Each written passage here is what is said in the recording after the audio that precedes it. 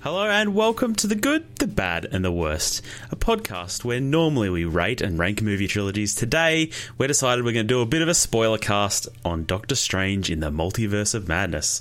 I'm your host, Griner, and joining me today...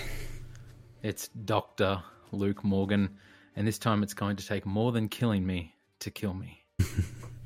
And I'm the weird British off-brand of what you know and love, and I can do this all day. Multiverse of Madness. Boys, we've all seen this recently. All saw this in the last couple of days. It's only just come out. 24 hours. Spoiler warning ahead. Yep. We're going to spoil this whole movie from head to tail. So don't listen to this if you haven't seen it or if you care about it, I suppose, I guess is the other way to look at it. Yes. General thoughts on Doctor Strange. How do you guys... Are you guys fans, not fans? Conan, we'll go to you first. I have no connection to this character at all from any comic history. I don't really care for this character either. I saw the original film. Benedict Cumberbatch is a good actor, and I like Scott Derrickson. And, you know, he played the very basic, arrogant surgeon pretty well. But in both these films, I think what's something that I found lacking is I don't have any real reason to resonate or connect with Doctor Strange. I think from what I've gathered in the comics, a lot of Doctor Strange's character is what became Iron Man in the movies. Yeah. And so we sort of had that already. And so with this character, they definitely feel like they don't have a whole distinct character to be like, this is him. He's just kind of, he's your classic, he's smarter than everyone. You know, he's the world's greatest surgeon and the world's greatest sorcerer. He's just good at everything. Yeah. And his foils are so kind of generic. And as a result, he's just not very interesting to me. Yeah, in the MCU pantheon, we kind of, you know, we have Iron Man, we have Doctor Strange. Thor started off like that too, like this cocky guy who could pretty much do anything. Captain America, or more or less, he was one of the more different ones, I suppose. But even Star-Lord, he's that character too.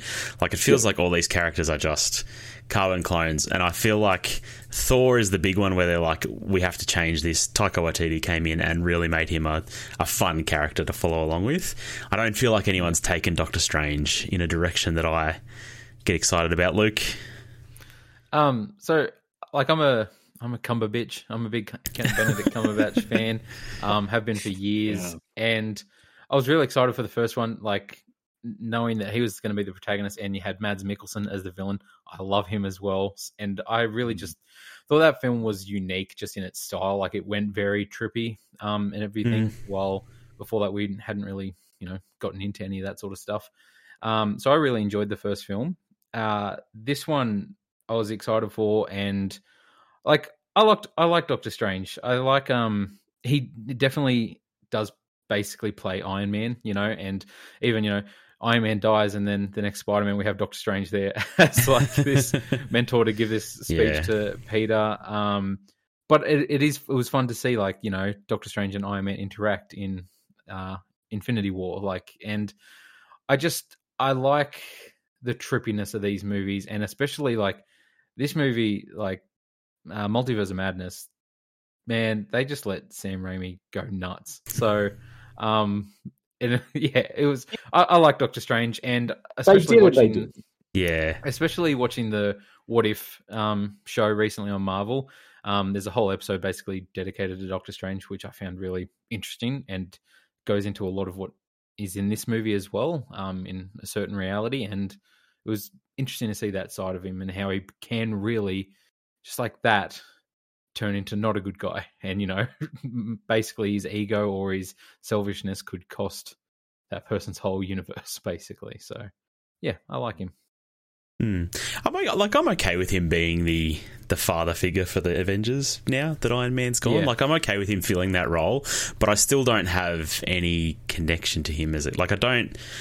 Even Tony Stark, I felt more connected to as a character. Like, you did get to see Tony Stark's vulnerable moments, where I don't feel like, even in this movie where he's whining about not being happy, not getting the girl at the end of the day.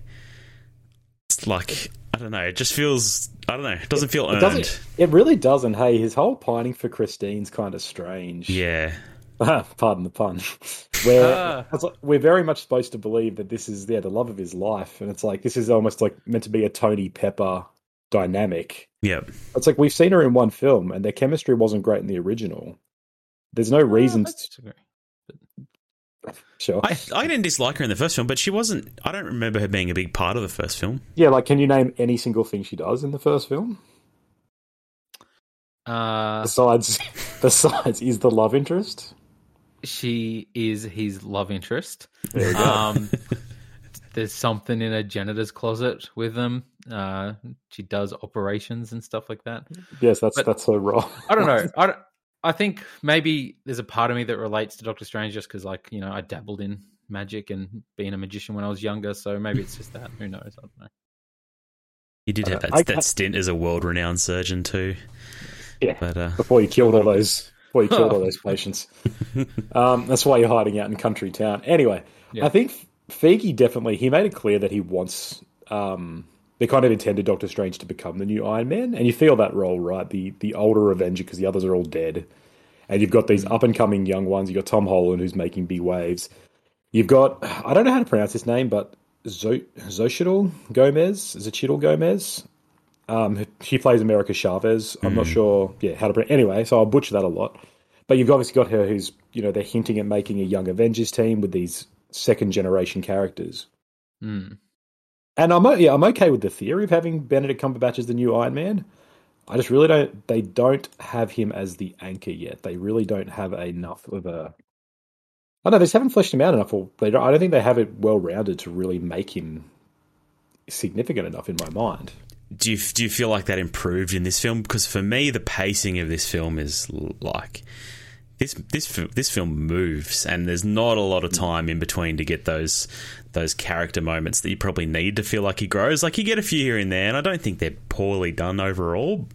And I liked him in this movie as a character. Like, him trying to not succumb to the dark side, I suppose. But it all felt in the end like he kind of did get to go to the dark side and have his cake too. Kind of like he didn't. There was no real. The whole crux is, you shouldn't use the bad book. I can't even remember what it was called. And he gets the third eye, but it doesn't seem to worry him, right? Like, he just closes it. Especially not the mid-credit scene. It's just like, I've got a third eye, cool.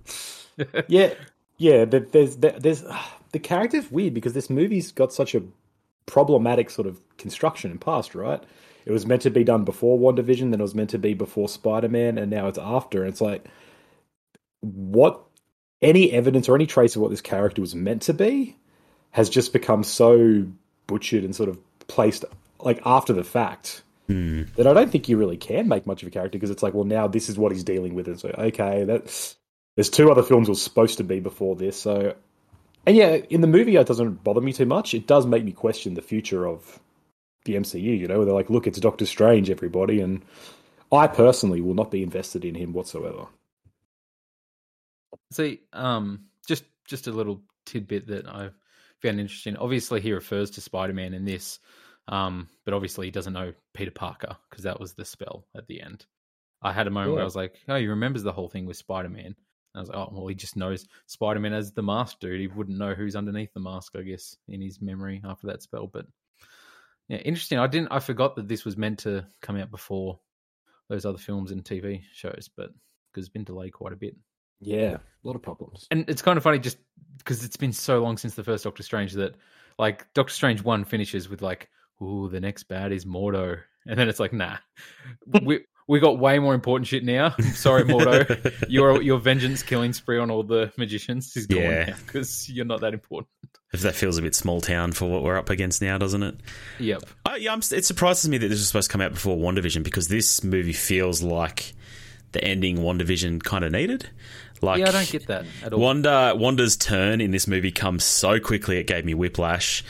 I was like, I need a little bit more foreplay before my good guy becomes a bad guy. But, I mean, the foreplay was WandaVision, right? Like, that series kind of meandered, and it didn't have a very satisfying ending. Like, it didn't really explain where Wanda sits in the universe at the end of it. And obviously, this is the answer to that. Conan, sorry to interrupt, but Conan, you didn't watch WandaVision, did you? No, and I toyed with this a bit coming into it. I'm like, what do I need to watch? And I looked at some lists, and the big three were Doctor Strange 1, WandaVision, and those are the big two. Some of them had What If, some of them had, like, No Way Home. And so I was aware of sort of that I didn't know WandaVision, I didn't know Wanda's turn, I didn't know how WandaVision ended, But I pieced it together pretty quickly when, like Greta said, that her turn happened so fast. I was like, oh, okay, that must have been what happened then. So I was okay with this because I made that connection because I know what WandaVision is. But it did get me thinking, like, man, I hate the fact that this film relies on that. I hate the fact that they refer to it as if it happened in Doctor Strange 1. It's like... Yeah. Exactly. If I came at this like, I was like, oh, the sequel to Doctor Strange, cool. I would have zero clue what's happening.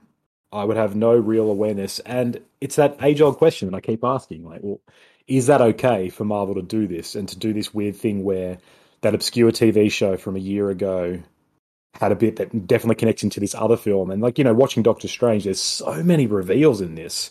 There's so many little teasers and stuff that I'm like, this is going to be relevant 5 years down the track.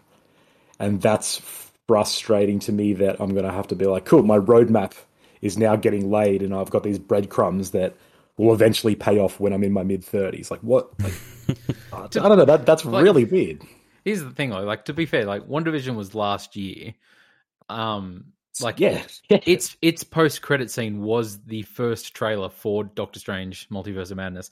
And honestly, they're 23-minute episodes. It takes you like 3 hours to watch all of those. The last few are like 45. 40. Yeah, the last two are like that. But still, it takes you like 3 hours to watch them. It's not that much of a commitment. And I looked this up. It's like 6 or 7 hours. I don't think it's worth it, though. Like, I don't... That series is okay, but it really doesn't... It doesn't go as far as it should. Like, it always feels like it's holding back, and you've got those first, like, 2 or 3 episodes where they're imitating TV that isn't on anymore because people don't enjoy that kind of TV anymore. And, it's okay to imitate that a bit, but you've got to understand that people don't want to sit there and watch a 23-minute episode of a black and white sitcom from the 50s. Like, people don't watch that anymore for a reason. Yeah. And you're making one, and making it kind of faithfully and not, you know, there's a few winks at the camera, but overall it's very it feels very dated. Yeah. This segues well. Can I ask you guys what your experience was seeing this? So you guys saw it today, right? Yep. Yes. Both together. I assume you shared some popcorn. No, there's a whole thing, but we were there. We were there near each other. I was like 1 meter away from him. There was banter, but like hiding behind a hood, like, oh crap, Grind. I couldn't be seen with him in public. It's true. If people see the two of us there, they'll know that we're doing this podcast. They'll ask us so many questions. It's just you'll get swamped. That makes sense. Yeah. All right. So, and what I think I came in at the end of your conversation before the pod. It wasn't a good experience. There was bad people in the cinema, or was it? What was the vibe? What was the energy like? It was fine. It wasn't like Avengers level or Spider-Man No Way Home level or no, it didn't. That's the thing. This was probably the most lackluster Marvel audience I've been a part of. Like, usually, to be fair, I'm usually there opening night. Like, I'm usually there the first screening in our town, which is usually the pack session. This was a early morning the next day, Saturday.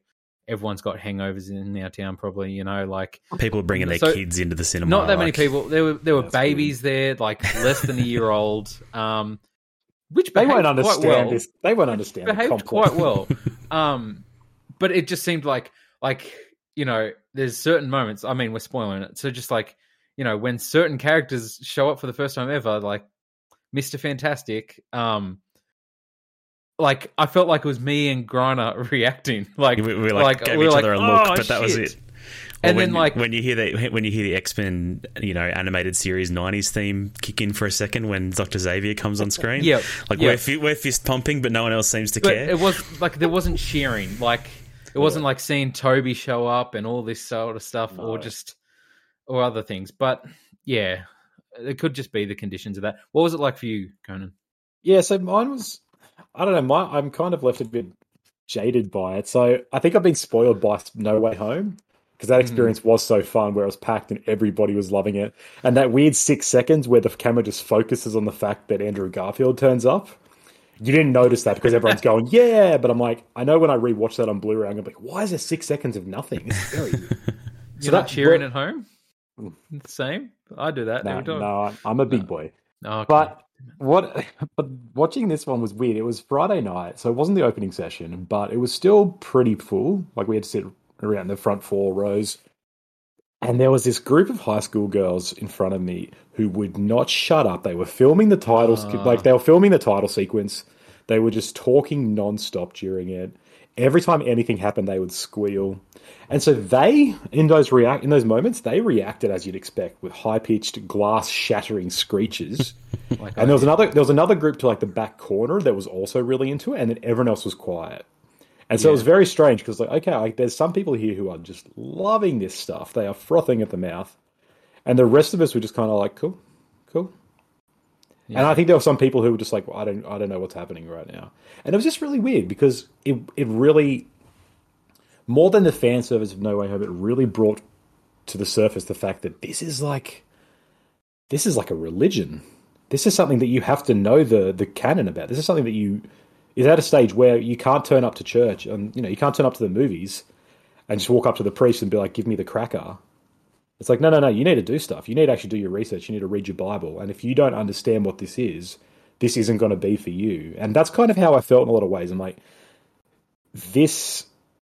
I can't keep doing Marvel because Marvel's going deeper down its rabbit hole of, like I was saying, look at these characters. Look at the fact that Reed Richards here and it's John Krasinski, and there's a lot of there's been a lot of meta fan casting. And it's like, is this Feige intentionally saying, "Screw you guys, look at me, kill him"? Yeah, or is this him saying, "No, don't worry, dude"? Holy shit!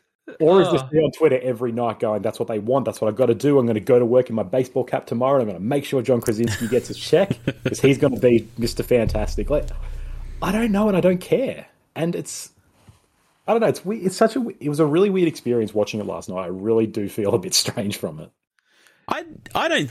It's weird to point out that scene and be annoyed about that part of it. Like, this movie comes with a lot of baggage, particularly around Wanda and Strange's relationship, but particularly on Wanda and her turn from the other movies to where she is now. Like, I understand. Like, if you come into this movie completely blind, you're going to be a bit lost about why she's suddenly the big bad.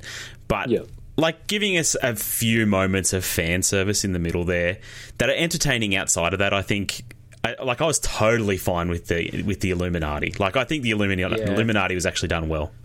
But it's not quite fan service though, right? It's not the same as the Spider-Man reveals and the introduction where it's like, this is so all those people who grew up on the Raimi Spider-Man, this is for those guys. This is more of a, if you have been on the internet and are so invested in Marvel, you're predicting fan casting and you've been talking about it and you can't wait to see what happens when Sony finally leases the rights of Fantastic Four back to Marvel because Marvel doesn't own it. Like, it's not quite the same as people who are like, we know John Krasinski from the previous films, we're excited. It's like, no, this is weird predictions and, oh, look, here's a multiverse thing. You've got Patrick Stewart there, which is definitely that. But they also, in 10 minutes later, they kill them all off. And it's like, oh, man.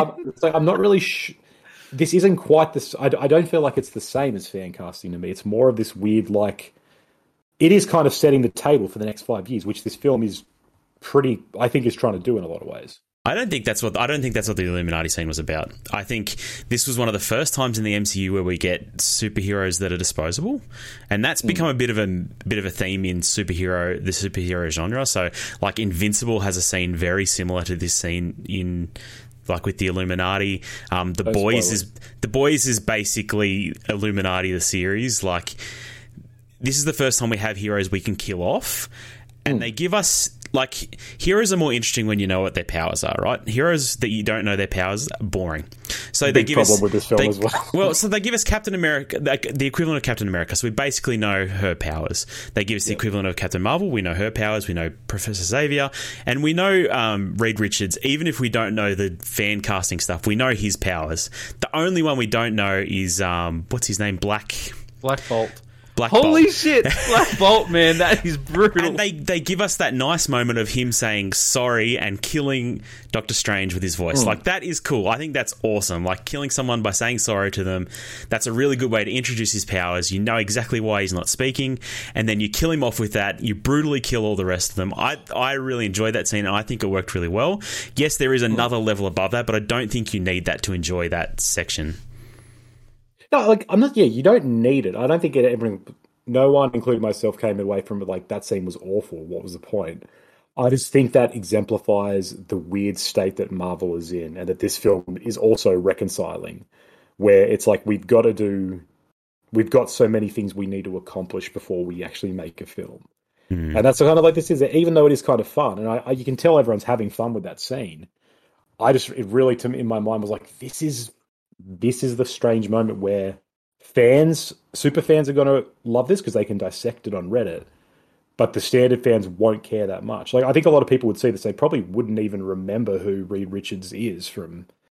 Who was Fantastic Four? Like, I don't think everybody seeing these movies are like, I remember every MCU film I've seen. I think these are just like the standard films people see on a Friday night now.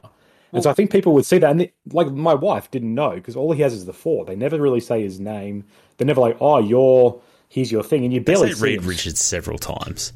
Okay, but he's known as Mr. Fantastic in the film. I know. Yeah, fair enough. I guess there must be people who don't. You never see him stretch out and do this big example, these things of like, oh, that's his power on display. So there is this weird knowledge you have to bring into it that a lot of people would come in and go, I don't remember him. I don't know him. What's the deal here? Yeah. Bro, I would say that's so much worse with Wanda and her turn. Yeah, I mean, I'll give you that. Scene. So, one thing I want to touch on, and I had the thought, there is one line in this movie that I think they could have, spent a bit more time on. This whole idea that, like, obviously the last time we really see Wanda in an MCU movie is her killing Vision, like the love of her life, like, and like smashing that stone out of his head. And the whole thing but then Thanos just reversed in front of her because Doctor Strange gave him the time stone. And like she says that comment, like, you gave Thanos the time stone. And to have this whole thing of like, you are the reason that happened because it suited you and you thought this. So then I had to watch Thanos reverse, bring my husband back to the dead and then pull that thing out of his head. I don't know if they could have, explored that a bit more with her anger towards him, but I don't know. I liked the whole questioning of his decision. Like, did you make the right choice in giving up the time stone? Yeah. But they don't go far with it, right? Like, you get Richard Sackler there at the start, complaining about his choice. Yeah. Weird moment for Michael Stuhlbarg to come in and just have this cameo. I'm like, what is he doing? But a lot of questions. Yeah. But I don't know, like the Illuminati scene, I think that's what we should just talk about. I was not expecting Reed Richards in this film, like at all, like not even in the slightest. I didn't see any speculation for it or anything. The whole thing, I was watching that scene, I'm like Xavier's going to pop up because they teased it in like one of the first trailers, and I was just like, that's what I'm waiting for. So then when he just casually popped up, I was just like, holy shit, it's actually happened, because obviously that's been a fan casting for ages and ages. We don't know what's happening with the Fantastic Four movie. Obviously, they're finally coming to the MCU. It's still a ways off. I don't know. I think it's kind of a funny way to just introduce him as this character in the MCU and then to kill him off straight away. And we'll get our universe's version of him later. I hope. Maybe. Surely it's not a different one, because that's going to be the biggest like cock tease ever. It'd be such a baller move if he's like, we're not. Krasinski's never coming back. Screw you all. It's Jesse Eisenberg. Like, legitimately, I would love that move where he's like, I don't just listen to you guys and what you want. I do my thing. Well, I mean, that might be what he's saying by just killing him off straight away, like by popping his brain in front of us. You got him as Mr. Fantastic. There you go. It definitely feels like they can watch now. They can just gauge how these reactions are, and like, okay, there's 52% that do want him still, and there's 48% that want a different casting. We'll go with the 52%. Like, it's in a nice spot for them to just get whatever they want from it. Yeah, I do just want to say as well, Conan, I feel like you keep saying strange to describe things, and I don't know if you've done 50 puns so far, or if it's just Hey, I'm sorry. The character's name is a pun, all right. I don't know what you want from. True. What else? What more could you want? It is strange, that name. So how did the Raiminess of this film, like, opens with a wedding. You've got an octopus type guy climbing up a skyscraper. You know, there's so many moments. It's just like, this feels so much like Spider-Man 1, 2, and 3. The little fisheye lens close up of people getting hurt. The crowd escaping the debris. Did you guys enjoy the Raiminess of this? I got giddy about it because, like, I'm not like a film expert. It's not like, I review movies for a living or anything like that. But like, it's sort of something where this film, more than any other, like I can watch it and just be like, this is that director. Like, this is Spider-Man. Like, I felt like I was like, is this Spider-Man 4? Like, is this like, we're going to get Tobey Maguire and finally have this thing? Because just so many things, like the way he transitions from scene to scene, like the way, like, Wong walks in, like, and just like the scene like fades as he walks into frame, sort of thing, and goes to the next shot. Just so many stuff where I was like, oh, that's a shot from Spider-Man 3, or that's a shot from this movie, and it's just, I don't know. I really enjoyed that whole aspect of it. The projectile flying slowly at the eyeball, like it's been done a bajillion times in his film. The very bizarre music battle. That's what I want to. Oh my god! And it just kept going too. I was just like, "Oh, this is fantastic." I was thinking to myself, is Doctor Strange particularly musical? I can't even remember. I think he played piano because his hands are so skilled. But still, it was just, I don't know. It felt like the dance scene from Spider-Man 3. Yeah, exactly. And of course, the kicker is the zombie in the air, and their hand bursting through. I'm like, this is this is where it all came from. Like that. I don't. Did you guys feel at all like? Did you feel like this film was 100% Raimi, or did you feel like the fingerprints of Derrickson before it and all the earlier versions were there as well? It felt like Raimi to me. It felt very Raimi all over it. It did to me too. I guess I'm more familiar with his... Like, I don't know the other directors of this film. But even if I hadn't known Raimi worked on this, I'd be like, this feels so much like Spider-Man. Like, there's so many moments. And then there's a lot of horror in this movie that's actually pretty good. Like when Scarlet Witch crawls out of the gong and she's all twisted. Like that stuff's oh man, that stuff's really, really well done. Yeah, my wife was really taken back by it. It was pretty funny. And she like scorches some dude and turns him into ash. Like when he stabs the book. There's so many moments like that where it's just like, this is like a horror movie. So many, like and like what you said about Whiplash, it really is like Wanda, this like character that like 4 movies ago is like, oh, I killed those people in that building accidentally. Like I'm a terrorist. I feel horrible. And like in this, she's straight up like horror villain, just like creature crawling out of the thing, like snapping her bones, just slicing Captain Carter in half, man. Like exploding Black Bolt's head. It's just so brutal. And cracking Xavier's neck. It's just like, what the hell? Yeah. Oh man, I've got to say that's the second time we've been cucked by the Shield, severing someone in two, because they don't show it again. I need to see someone cut in half by that damn Shield at some point. They did pretty good with it. It's better than what we got in the Captain America series for sure. But yeah. And that's kind of the problem. I feel like his hands are tied, right, to an extent, because this is PG-13. There's like the scene where Wanda's, like rampaging after everyone, and she's covered in blood, but it's oil from the Sentinels. Yeah. And I'm like, okay, there's nice little tricks there. It's like, this is how we get through that rating. We do that. We don't show actual gore. We just show bits and pieces. Like Raimi was talking, I read this interview with Rolling Stone, and he's talking about how he's like, he had complete creative freedom, except in all the ways that Marvel was like, this is what you need to follow and do. So he's like, I've got freedom within these parameters. And that's kind of how I feel about this film. It feels like 2 movies in a lot of ways. There's a lot of the stuff, besides the octopus fight, a lot of the stuff at the beginning and the character setup and the boring parts essentially feel really just like box ticky. Like, this is where this happens. Okay, this is the character moment. This is the answer to that question from Endgame. And then sort of pretty much the second half, they're like, just, it's a chase now, get chasing. And Raimi's just like, here's this set piece where everything's white except this one cave. And here's this cool red cloud building. And here's a music battle. And here's this sick visuals. Yeah. And all that stuff's great. But I feel like it's constantly hampered by the fact that he's still got to make this thing. Because then I compare it to like Thor Ragnarok. And I think that's still the king of films in terms of that feels 100% like a Taika film. Yep. There's some action scenes in there that I was like, they need that, but everything else is just him being like, this is what I want from this. Whereas this felt much more divided to me, because like it was originally meant to go to Derrickson and they had stuff there, and then scripts were reworked and rehanded off to new people after Loki. That guy, what's his name? Michael Waldron got it, so he was given the script and he sort of did a new one from there. And so to me, it felt like they're like, this is this, and like he was writing it while they were still filming. Sam Raimi was directing. He's like, he didn't know how it was ending. And like, that's never a good sign for a film, I think. No. Yeah, I was going to say, you're right about the checking the boxes. Like, I feel like America Chavez as a character feels like a ticked box in this film. Like, so much so. We get all the scenes we need with her, but we never really get any connection with her. The ending is so bad. It's like, you just need to believe in yourself.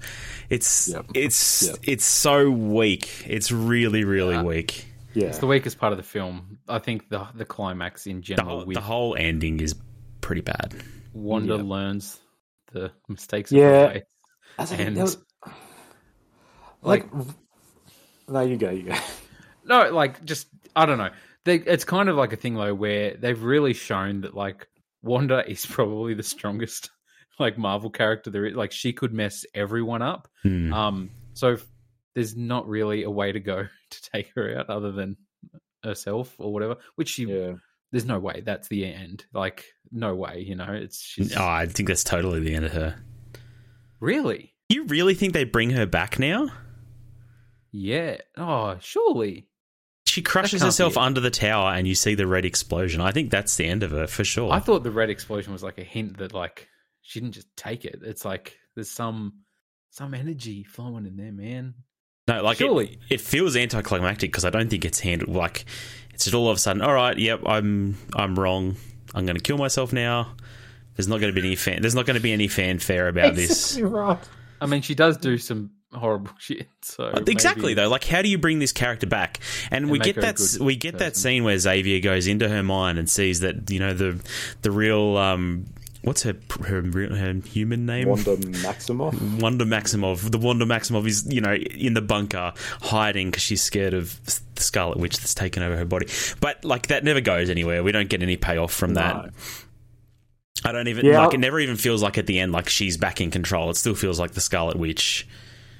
You know what I mean? Like, it's. I was waiting the whole time for, like, this to turn where she goes in and lives in a life, and then, like, another Wanda just kills her because she's like, I've been you, but I came back. And there's, like, this interesting take there because that's kind of what they're toying at with Doctor Strange, right? The whole time he's like, you could go evil at any moment, and they keep playing in that, like, you are going to turn eventually. That's what you always do. And he fights Sinister Strange. So I was really hoping for that same sort of mirrored narrative with Wanda. She goes in, takes over, or she's like, I can just kill the Wanda in this universe. And it's like, no, I'm another evil Wanda. Like, there's Scarlet Witches everywhere as well, and she just kills her. Like, that would have been such a Raimi twist on it. But Mega Scarlet Witch. And like, that would have been dope. But that's what I mean by, I feel like, because Sam Raimi's not a writer, like, he's a director more than anything, and Taika Waititi's a writer. Ryan Coogler wrote and directed Black Panther. So these are sort of like single visions in that sense. And I think this film suffers by not having one vision where, like, you look at Spider-Man and Raimi really found why, like, what's good about that character. He found out why people love Peter. He connected with him. He's like, he presents the humanity of Peter constantly. And he's like, I really believe in this. I want to sort of make this a story that feels real and resonant. And I don't feel like he taps into any of that in this movie. I don't think he taps into Strange's humanity. I think all the stuff at the end is really just like, I've got to wrap this up somehow. Yeah. And I'm like, I wish he would have done some drafts on this. I wish he would have tried to write it. But he came on, like, last minute when the film was already being made, essentially. So it was never going to happen. And I'm like, because all the plotting, the narrative, the scripting is all the weak stuff. The directorialness is great. Yep. And it's constantly a collision, which is kind of fitting for this movie where it is just realities clashing. There's something really nice and interesting about the fact that sometimes I feel like I'm watching a film that, like, was handed off to an AD team in Prague for 3 weeks. And they're like, yeah, we made 20 minutes of this because we had to on a time schedule. Yeah. But on the other hand, I'm like, I just wish it was all one big cohesive thing as well. So I don't know how I feel. That's the thing. I feel like overall it felt like it was fun. Like, I had a lot of fun watching it, and it was like, oh, that was good. It did feel, obviously, after a lot of the, like, last MCU movies. It felt very formulaic of like, this is the arc. It's the shortest MCU movie in a long time. It's only 2 hours. Neat, pretty much. Only. Oh, well, but I mean... No, you know, yeah. I was expecting it to be longer, yeah. And it flies by, really, like what Grant was talking about earlier about the pace. But yeah, it feels very much like, okay, now let's wrap this movie up in a bow, and then there's the next movie, and this doesn't really have consequences moving forward. Yeah, let's put America in a training program where we can just leave her forever. Like, she can be a nameless soldier. She can be a nameless soldier there forever if we need her to be. If she really hits with the fans, she can have her own series. You know, like, we've got options there. There's not much of consequence except for Wanda being killed off, but I feel like she's become an irredeemable character between WandaVision and this. Like, how do you bring that character back as a good guy? And if they do that, that'd probably be amazing if it works. But I really feel like this is just... we've got to kill her off. I feel like, you know, actors get tired of doing Marvel films after a while. I don't know. They get tired of money. I'm not sure. But Elizabeth Olsen, I suspect maybe has, you know, reached her end of being in Marvel too. Yeah. I don't know. I haven't read that, but yeah. I imagine, you would... It's like with all of them, when you're doing the same stuff for 10 years, like working on TV shows, people get over it really quickly. Yeah. And I think Elizabeth Olsen does... Like, I think she wants to be a quote-unquote real actress, and I don't mean that to be as wanky as it sounds. But, like, you know, she made Wind River, like, which in is between... a fantastic movie, by the way. Yeah, which we talked about in the previous episode. Yeah. Like, she made that in between Avengers films. So she was off doing stuff. She wasn't like Robert Downey, who's just like, I can make bank on this, and that's cool. So I think she would want to go out and have a bit more of a diverse career. But, like, kudos to them for killing her off and making her evil. Like, I think that's a good choice to be like, here's a character who was loved and they don't get a happy ending. They are a villain. That's a good way to proceed. Well, how did you guys feel about the sort of the low stakesness of this? Like, does the multiverse strike you as a problem to you guys? This is my other thought. Like, you get the fun part where, you know, here's some disposable heroes, we can just kill them off. But then with the multiverse, it always feels like we can always... 800 different... Exactly. Like, there's always more. We can always create a universe that has the exact conditions we need for this story to work. And that is, like, it's a huge problem. It's... You need constraints on things for things to be interesting. It's like, this is the reason Superman movies suck, because he can do literally everything and he's invincible. He's boring and that's what happens when I feel like the multiverse can lead to. Hopefully they handle it right. I think this movie is borderline. You know, I mean, I don't feel like we tap into the multiverse much more after this for a while, at least. Like, you reckon? What do you reckon? Where do they go? I mean, like, that's the thing. Like, what do we have next? We have Thor. That's not going to do it. No. Guardians of the Galaxy. That's not going to do anything involved with that. Like, I don't know. I don't think there's much on the horizon that does go into that. They're doing other things like She-Hulk, Secret Invasion. None of these strike me as multiverse movies, so maybe right? it is just reserved. But I don't even think if they do another Doctor Strange, it'll be exploring the multiverse, unless it is with America again. But, like, I don't know. I just going back to the Illuminati for a second. Like, it's still crazy to me. I feel like it's kind of like, you know, how long people have been waiting for Xavier, like, or X-Men to show up in the MCU, and for this to be his first appearance and get killed off. I know it's exposed one; it's a different multiverse, but we're finally seeing this character in the MCU. Finally seeing Fantastic Four, Reed Richards in this MCU. Do you think there's a part of it that feels like, even how great it is and funny it is to have them be disposable, it takes the impact away from that? Like, I feel like Xavier showing up has always been this thing, like, that's like, you know, this end game level thing that people would cheer about in the theaters. Like, finally X-Men are coming in.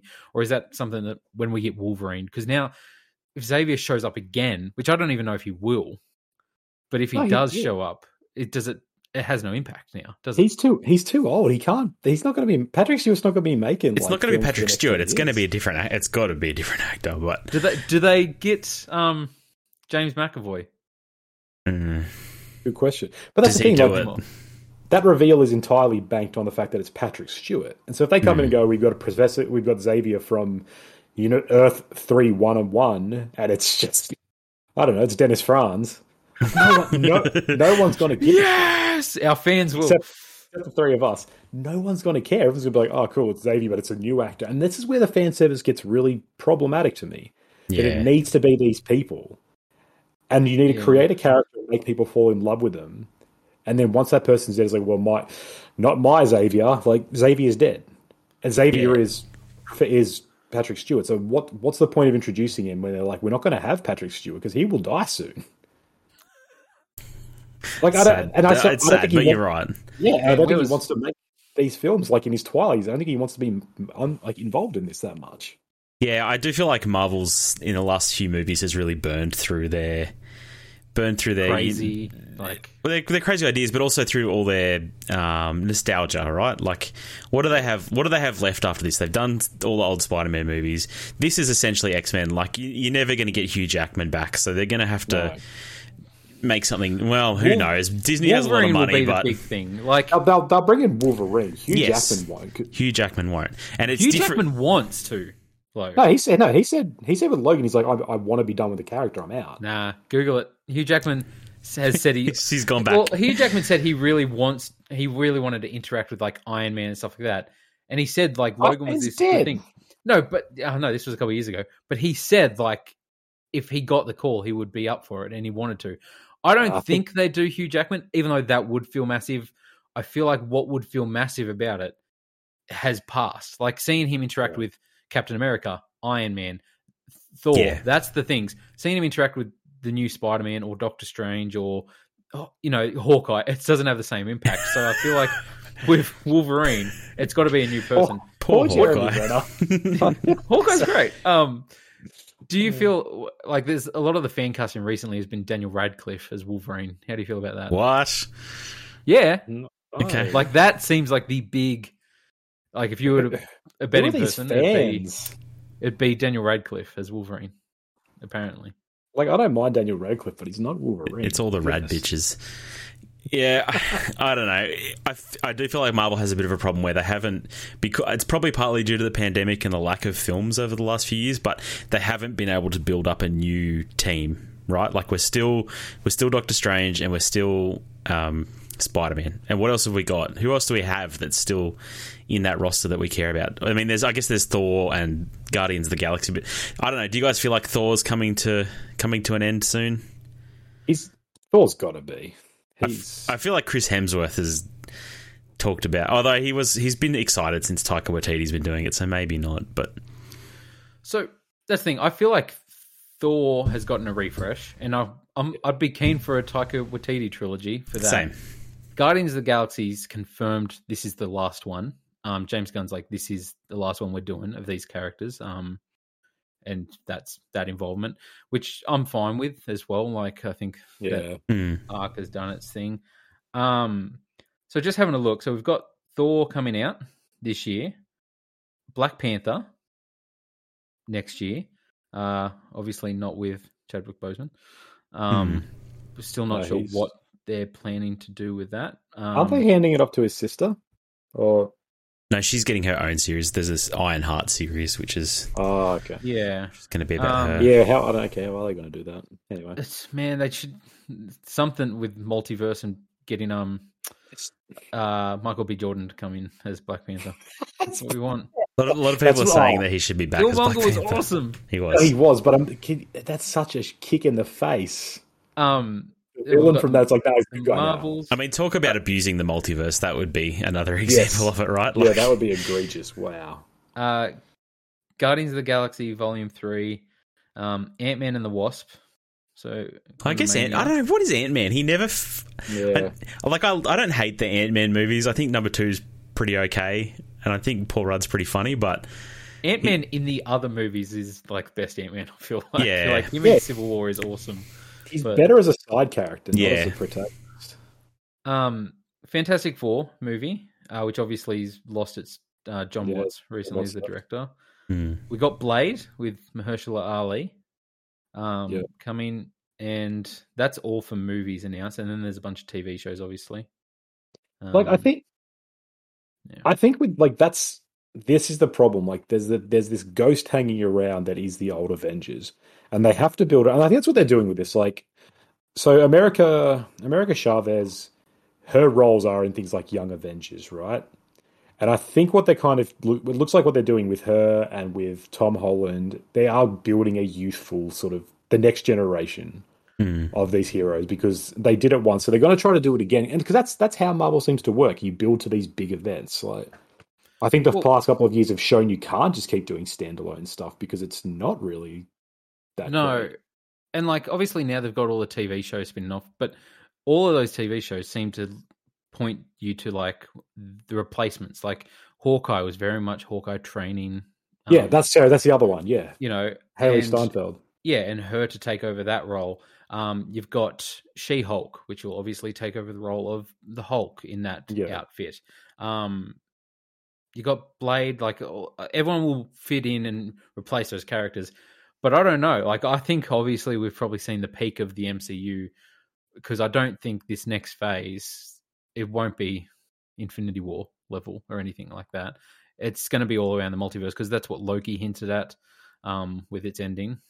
That's what I mean by I think every movie is going to be to do with the multiverse because this is kind of the thing that they've written themselves in a corner almost, where they have to try to make these big things, but there's at least for me, I'm always going to be like, but none of this matters because if you just kill them off, you bring them back from World 2 and then from World 3. So they're going to have to keep being like, no, but these are the new huge team that's multiverse involved, and here's why they can't come back and they're distinct now. And this is like, I think the multiverse is going to affect everything so much more because it's always going to be, it's a doorway for cameos, and you can always just have any cameo from anyone now and be like, hey, multiverse crossover, that's cool. And it's got to be a weird thing for the narrative where they need to make Avengers, but they can't have the Avengers, so they need to make New World Avengers, and it's such a strange place. Do we get another Avengers movie ever again? As in, like, not obviously not for the rest of time till the Earth blows up, but like, obviously, I don't think there'll be a new Avengers or anything like that. You don't reckon they'll do Young Avengers? Maybe, but it's a ways off. Like, I think their main flagship moving forward will be another Spider-Man trilogy. Now that basically we've had Peter's origin story, we've had him have the great responsibility speech, and now he's in New York in a dodgy apartment. We can get weird with that trilogy and have him with... Bring back Raimi. Man, do it. What an arc. Bring it back in the new Spider-Man 3. He goes emo again. It's like, oh no. He hasn't learned. He's dancing again. Time is a flat circle. Yep. Yeah, I don't know. I don't know if we get it. I don't know. It's so hard. I really don't know how they balance the multiverse. You're right, Conan. And I mean, they've been doing it in comics forever, but comics work so well to just do one-off things and stuff like that. I don't know how they do that in movies. And I guess we'll see. But yeah, I think we get Young Avengers. I think they have to have their team-up movie of some sort. I think that's... Yeah. I don't think it works to continue having these separate films because it feels weird whenever there's this universe-ending issue and one guy shows up. Like, it doesn't make any sense, right? Like, Spider-Man should be helping. Why? What the hell? Yeah, what they have to. And it's also like we've been trained, I think, to understand that this is what the interconnectedness of Marvel does. It's because the little cameos are actually more than that. It's actually getting the team together. And Captain America showing up in an Iron Man film isn't just for fun. It's because they're building a team. And so eventually you get to that movie where all of them are there. And so having just like cameos like these appearances of characters you then kill off straight away, that's not enough. I think people are like, okay, cool. Well, when do we actually get Reed Richards though? Yeah. And so they need to have this team join up because I think fans will get disillusioned pretty fast if 10 films down the track, they're still just like, hey, there's another character that's going to have their own standalone film. People are going to be like, no, we don't want that. We want to see action. Like, that's it's the best part about characters like Doctor Strange. We see them interact with Iron Man and other people and his weird sort of paternal elements. That's what we want. So we want to see these. So they do have to keep building towards things, I think, because fans are like, that's what the nature of this is. And I think that's what, like with comics, it works, is you can do all the, like I said, you can do all the one-offs, but then you can always have these bigger narrative arcs. And like, here's Infinity War, the comic saga, and it's this big part whilst we're issuing little stories everywhere. And so the movies, the MCU cinematic is going to have to follow that. Whilst they're doing TV to the side, and they have Hawkeye here and there, and it's fun as a one-off, they're going to need to keep building towards bigger things in. And I think that's where the movies would work, whereas TV becomes their standalone. Like we don't get a Scarlet, who's Scarlett Johansson's character again? Black Widow. We don't get a Black Widow film in 10 years. We get a Black Widow TV show, for example. Like, I think we'll eventually stop seeing those standalone films and it'll just become you get a standalone series every now and then. Yeah. Well, and that goes into, like, the whole replacement thing. Obviously, Black Widow's sister that's introduced in the Black Widow film and in Hawkeye, she will be replacing that role. Yeah. You haven't watched Black Widow, either of you? No. Who has? Oh man, it sets up the massive big bad for Phase 4. One thing I rewatched before this. I was like, I better see Black Widow because it's good. I'm very surprised nothing from Loki came into this. Like, Loki's ending was very much about the multiverse and who everyone is assuming is the big bad for the next phase, which is Kang the Conqueror. And like, I was like, the post-credit scene, I was expecting that, and it was just Charlize Theron, and I was like, oh, okay, yeah. So who's apparently Dormammu's niece. And who is Dormammu? The guy in the first Doctor Strange. The bad Doctor guy. Strange bargains Dormammu, with. I've come to bargain. Oh, that guy. Yeah, cool. Yeah. Charlize Theron's his niece. Who knew? So speaking of post-credit scenes, do you guys feel like the post-credit scenes have worn out their welcome? I feel like they've gotten just gradually worse and worse. Conan, did you watch both? Yeah, I saw both. No, so the true post-credit scene was with Bruce Campbell saying it's finally over. I was like, breaking the fourth wall. I was actually okay with that one, but like, I was like that. I legitimately was like, I'm glad I waited. That saved the film because that's almost like this little nod. It's like, oh, thank God that movie's done. Like Sam the Captain America, in like training video thing where he's like about patience, where he like sits in his chair. Like, yeah. But yeah, the mid-credit thing. I'm not. Grana had a better idea for the mid post credit scene that Doctor Strange would be walking down the street and wink at somebody with his third eye. I was like, that would have been great. I was expecting that for some reason, but we didn't get it. I just feel like they've been like Spider-Man No Way Home. It's post credit and mid credit scenes. Like the post credit scene was just a trailer for this movie. Yeah, like they were pretty bad. Well, that's right. I hate that. Doing post-credit trailers is really stupid. I really don't like it. You guys didn't watch Eternals yet, have you? No. So the post-credit scene of that... It's foreshadowing Blade. Yeah, one of them is. One of them, sorry. Blade. And the other one introduced Thanos' brother. Which is played by Harry Styles. What? Yeah. Thanos' brother, Harry Styles, who looks like Harry Styles. He's not purple or anything. Are you being legit? Josh Brolin's brother is Harry Styles. Yes, I think his name's Starlight or something. Or no, is it Eros? Eros, yeah. It's a really weird post-credit scene because there's like some weird little goblin creature that's all drunk that's played by Patton Oswalt, and it's like, da da da da, here he is, and like someone's walking down the hall, and I remember everyone being like, what? And then Harry Styles is there, and he's like, yeah, I'm Thanos' brother, let's go for an adventure. I was like, what? So who knows what's going on with Eternals? We'll probably never see one of those films again because I don't think it did too well compared to all the other films. But no, but yeah, it sets up Blade and is it Black Knight or something that Jon Snow's playing, which is just a dude with a sword. He doesn't have powers. Man, he's really got a type, doesn't he?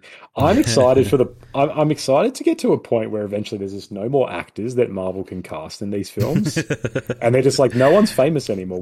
Because John Krasinski was one that I've seen come up a few times, but it's like he's one of the big movie stars that hasn't taken a Marvel role yet, and people were speculating, oh, when will it happen? And the other one's Tom Cruise, and there was that rumor going around that Tom Cruise was going to show up as Iron Man.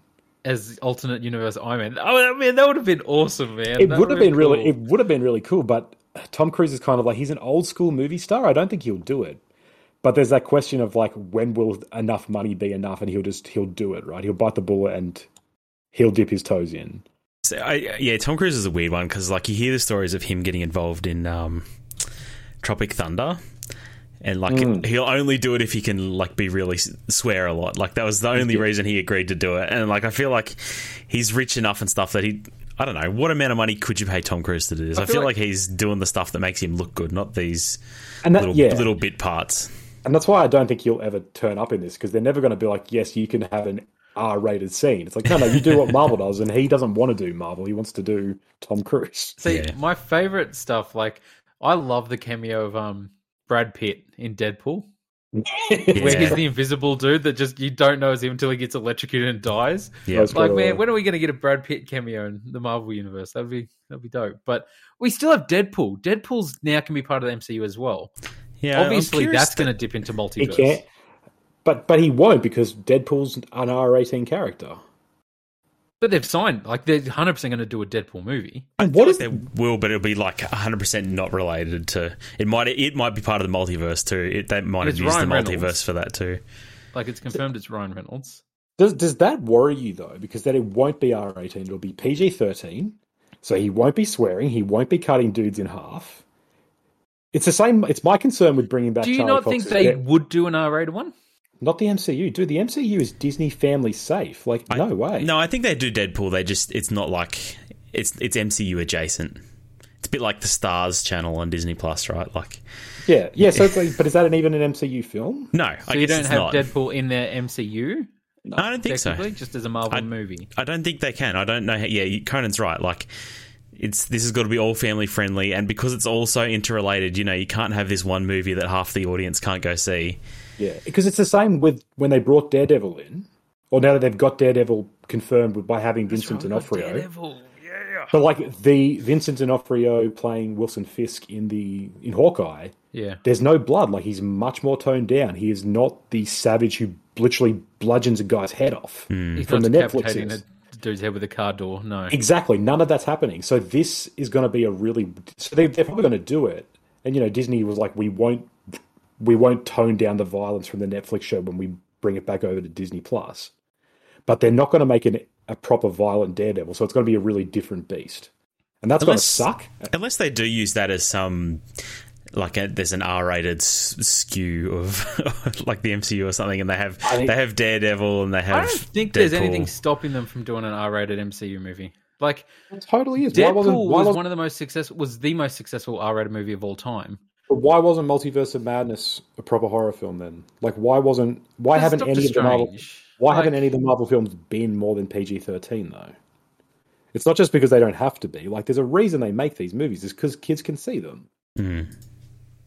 I don't know, but yeah. Because think about this then: an R-rated Deadpool film's there. They introduce a pivotal little piece that comes up and plays in Doctor Strange 4, and Joey from down the 12-year-old Joey down the street comes and sees it. He's like, I didn't see that film because I couldn't go. What's happening? And he's on Twitter. He's raging. Kevin Feige's stressing out because one kid didn't like his movie. He takes his hat off and he punches through it and he just throws it down. 12-year-old Joey went and saw Deadpool anyway in the cinema. 12-year-old Joey's going to that movie. There was lots of 12-year-olds in Deadpool. There's a lot of kids going to see Deadpool, man. It sold very well at cinema. I don't know. I feel like you could still do Deadpool at MA-15.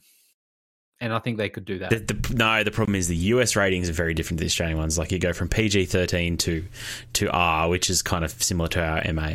And they just don't do it because it drops your audience is half the size. Deadpool was MA in Australia, wasn't it?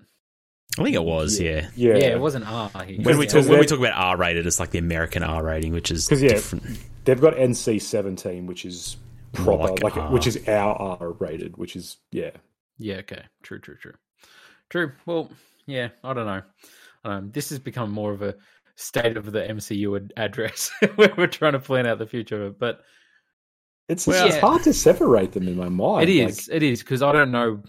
It's the future of Marvel. It's like it's hard to see where it's all going to land. And I did like the fact that this film didn't worry. It didn't completely worry about that. It didn't preoccupy itself with just setting it up. There was just a lot of like, here's just a fun chase, and here is still a movie that, like, I rate this film still above a lot of the. Think about the directors who could have made this. Think about like Alan Taylor, who did The Dark World, and just how generic and plain that movie is. And I'm like, even if that film's like, yeah, it's okay, I would rather have like this messy sort of Sam Raimi romp. That I'm like, there's a lot I don't like about it, but there's still a lot that I really do like about it because it's unique. Yeah, and I like the fact that it was more they're going towards that path, I guess, like, by getting all these directors who are of some sort of repute, rather than just getting a TV director who will make a safe film. Let's get a villain view MCU film. It's definitely never happening. If he ever does, I will. Which character, Conan? You know him well. From the Grand Pantheon of MCU, Ghost Rider, villain who does Ghost Rider. Hey, Ghost Rider's a dope hero. He's not. Ghost Rider technically exists in the MCU through. Is that Shield? Yeah, he's part of Agents of Shield. Is he an Agents of Shield? Wow. Yeah. Apparently, I never watched that. I'm not even going that deep into MCU to watch Agents of Shield. But does that count as MCU lore? Yes. Yes. Yeah. It came out after the first Avengers. I knew that. I just wasn't sure if it was one of those like side things where it didn't really. They don't really was. Acknowledge it to the level that they do the new MCU shows or anything. That's what I thought. Yeah, it was kind of similar to the Netflix shows, I guess, in some ways. Yeah, okay. They're not totally discounted, but show up from it in one of the movies, but it was like people wouldn't notice if they didn't know that person or anything like that. But yeah, obviously we still got Captain Marvel. I forgot about her. Like we'll have her second film, Secret Invasion, which is all about the Skrulls. Yeah, yeah. Which was set up as from Far From Home, like. Yeah, Nick Fury's out in space still, I think, maybe, on a weird vacation beach thing. I don't know. Who knows what he's doing? The MCU is an absolute mess. It almost feels like it needs like a reset, right? Like, and maybe that's where they're headed. The multiverse implodes, it becomes one universe again, and it starts from scratch. I don't know. Like, is that what we get in 20 years? We get a remake of the Avengers? Maybe. All of them have been recast. Like, that'd be fascinating. We're really paring the MCU back. There's only 5 characters. Yeah, it would be interesting. Moon Knight's really good, but it's very much standalone. It is good. It's good. It is good. Only 6 episodes. I saw him in that X-Men movie and it was terrible. Acting his ass off. That's still 6 hours that I don't have, bro. I could watch 3 other movies in that time. Do you not like Ethan Hawke? Reprising his character from the Before trilogy. That's the twist at the end. Yeah. He meets up with Celine and he's like, wow, God, an adventure. Man, I've had a doozy of a day. All right, I think we've gotten lost in the multiverse. Thank you for joining us on The Good, the Bad, and the Worst. While we spoiled Doctor Strange and the Multiverse of Madness. Conan, our next trilogy, what are we doing? Rush Hour, classic buddy cop comedies. Jackie Chan, Chris Tucker. It's been so long since I've seen those movies. I hate those movies, eh? I hate you. No, I was just playing. I haven't watched them since I was a kid. I hope they hold up. Well, thank you for joining us on The Good, the Bad, and the Worst. You can also catch us on Bonus XP, our gaming podcast. Yeah, it's a lot of fun. Join us if you like games. This podcast was brought to you by The Taste of Iron, a book by C.V. Clarke. It's very good. Available on Amazon. Contact us for a paperback. You can find us on socials at Good, Bad, Worst or at Bonus XP. Thank you for joining us, and we'll catch you next time. Peace.